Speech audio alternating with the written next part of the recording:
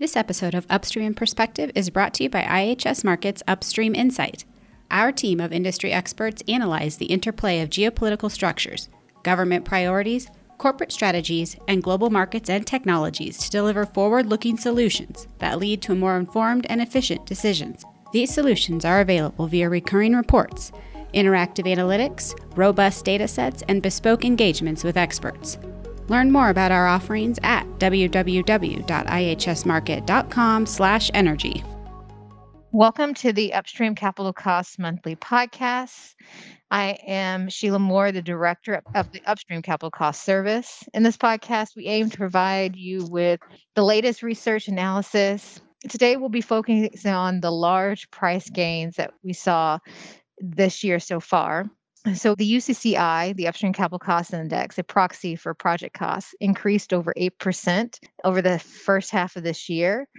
And it kind of erased all the losses that we saw in 2020. And the markets that drove this huge change were steel, bulk materials, and equipment.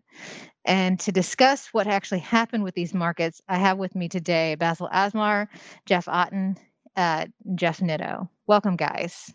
Thank you for having us. Thank you for having us. So let's start it off. So the big question is, what were the key factors that kind of drove the increases in your markets? And let's kick this off with steel. So let's start with you, Jeff Otten. Thank you, Sheila. So I think it really caught everyone by surprise. There were so many terrible things happening in 2020. And how can there be so much growth coming out of steel when demand is down and for the most part, the world has shut down, yet steel costs, which is usually an indicator of construction activity, went up and it increased. So most of it started in the third quarter of 2020. There were a lot of government stimulus packages passed across the globe, and that really drove demand. The simplicity of it is there was a shortage of supply. We had demand increase. No one really anticipated demand to go up. Yes, they passed those stimulus packages, which should have driven some demand, but they didn't think it was going to be as strong as it came through. And then on the supply side, you have capacity and you have utilization. There is tons of steel capacity. That's what has pushed costs down in the past. The issue this time was that utilization was low. Mills were slow to bring production back online and ramp up. So there was just that short imbalance of supply and demand. And then that kind of fed all the way into 2021. And so but then right outside of that, you have higher raw material prices. And then hanging over all of this, we have supply chain issues at the moment. 2020 did break a lot of things. And so it's costing more to produce the steel due to higher raw materials. There's less steel available while demand increased. And then moving the steel and getting it to where it needs to be is at a premium right now. And producers are charging that premium.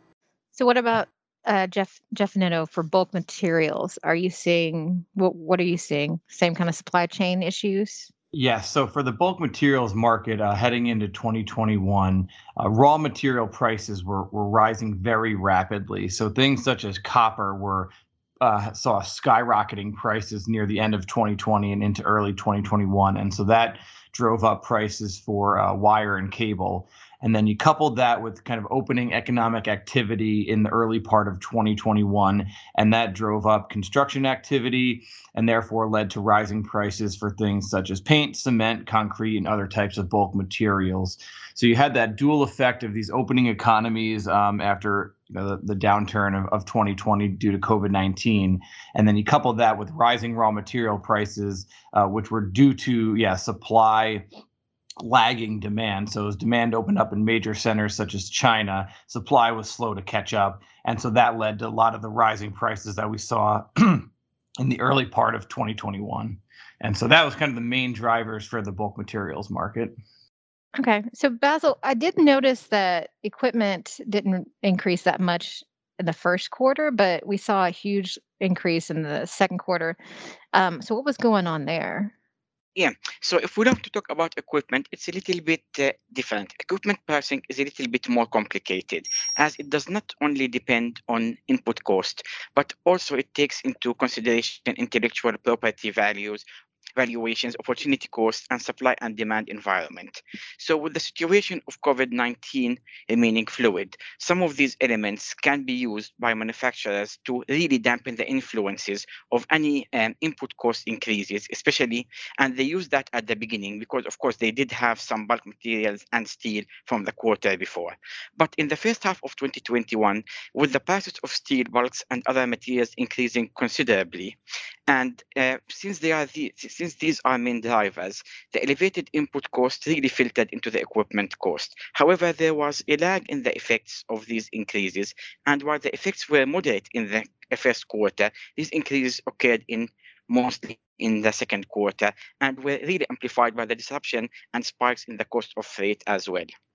And we actually anticipate that this price rally is expected to slow down in the coming quarter or the remainder of the year.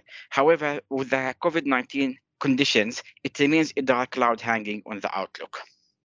Right. So, oil and gas is kind of in recovery. So it normally wouldn't see these price spikes, but we are because of all the reasons you mentioned before. And something that's interesting, like for Jeff Otten, when we look at piping prices, since you're not having a lot of demand from oil and gas, but you're still seeing prices rise, is there any kind of help for operators or anything you can see happening with pipe prices? So it's important to keep in mind that as these projects pop up and they go through the procurement phase, they're actually having to go out and source that steel, that product right then and there, and it's not necessarily readily available. So that when that's why they're having to pay top of the line prices. That there's not just this surplus of pipe and whatnot sitting around that they can go and get that was produced at a lower cost level. They are having, if you want to conduct a project right now, you have to go through the whole procurement process, and these are the current prices. Going through the whole kind of some of the issues we talked about before. The big concern right now. You go through the procurement phase. You just want to ensure that you can get your product at the right time, at the right location, and that is costing a premium. Right. So, this might be good for manufacturers. Are equipment prices, are equipment manufacturers actually having a good time with these price increases? They're being able to make money, or are there any other challenges that, equipment manufacturers are facing, Basil?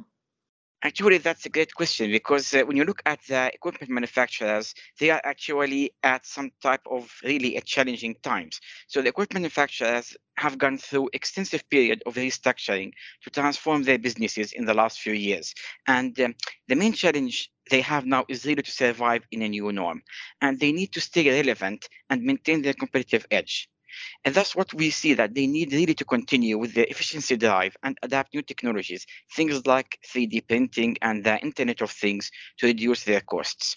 But what we see that manufacturers need to engage with their clients differently, presenting themselves as solution providers rather than just mere suppliers. And this engagement can be a win-win situation where both parties benefit. And another thing we are seeing now is that suppliers are getting involved in services, providing maintenance and other services of the equipment after installation, creating a new revenue stream in a market of severe competition. So while this actually will not be giving them a lot of additional income, but it's actually a new stream that has potential in the future. But having said that, by looking at the practices in other industries, also, the manufacturers are learning from other disciplines so as not to be stuck in closed silos. And this is really creating a new environment for how these equipment manufacturers will perform in the future. Okay, before we close out the podcast, we'll just go around to each one of you guys to give a brief summary of what you expect to happen the second half of 2021. And we'll start with you, Jeff Nitto, for bulk materials. Yeah, so the outlook for bulk materials for the remainder of 2021 is that we do expect to see prices continue to move upward, but at a slower rate than what we've seen so far through the first 8 months or so of 2021. the price rises that were driven by the supply demand issues are starting to level out. We're starting to see supply rise to meet the levels of demand. And then we're also seeing the fact that the COVID-19 variants, specifically Delta, are starting to slow down economies and cause some additional lockdowns. So as that happens, economic activity slows and some construction activity slows as labor availability becomes a challenge. So as there's less project activity or slowed project activity, there's a slowed demand for bulk material items. And so when that happens, we will see the price rises start to cool off a little bit. So all in all, we expect prices to continue an upward trend through the remainder of 2021, but it will not be nearly as strong as at the end of 2020 or the beginning of 2021. Thanks. Jeff Otten, what do you see for steel? From the very beginning of this price increase, market fundamentals have not supported or justified the current level of prices. So we do anticipate things cooling off and then coming down over time once the utilization ramps up. The downside risk to this would be any weather disruptions in Australia or Brazil that disrupt the iron ore mines, and that would just kick off another price hike. So you kind of have to watch the weather and see where things go. And lastly, Basil, what do you expect for equipment for the rest of the year? Yeah, so for the equipment also, we're expecting that there will be a slowdown. So there will be still some sort of increase in the prices, but it will be at a much slower pace than we saw in the first half. And of course, a majority of this is due to the slowdown in the input cost due especially in bulks and other materials, and as well as we see with the uncertainty of the COVID, there are some projects which actually are so demand is a little bit slowing down. There's a bit of caution about what will happen for the rest of the year. Perfect. Thanks, guys, for joining me today to talk about the steel, bulk materials, and equipment markets.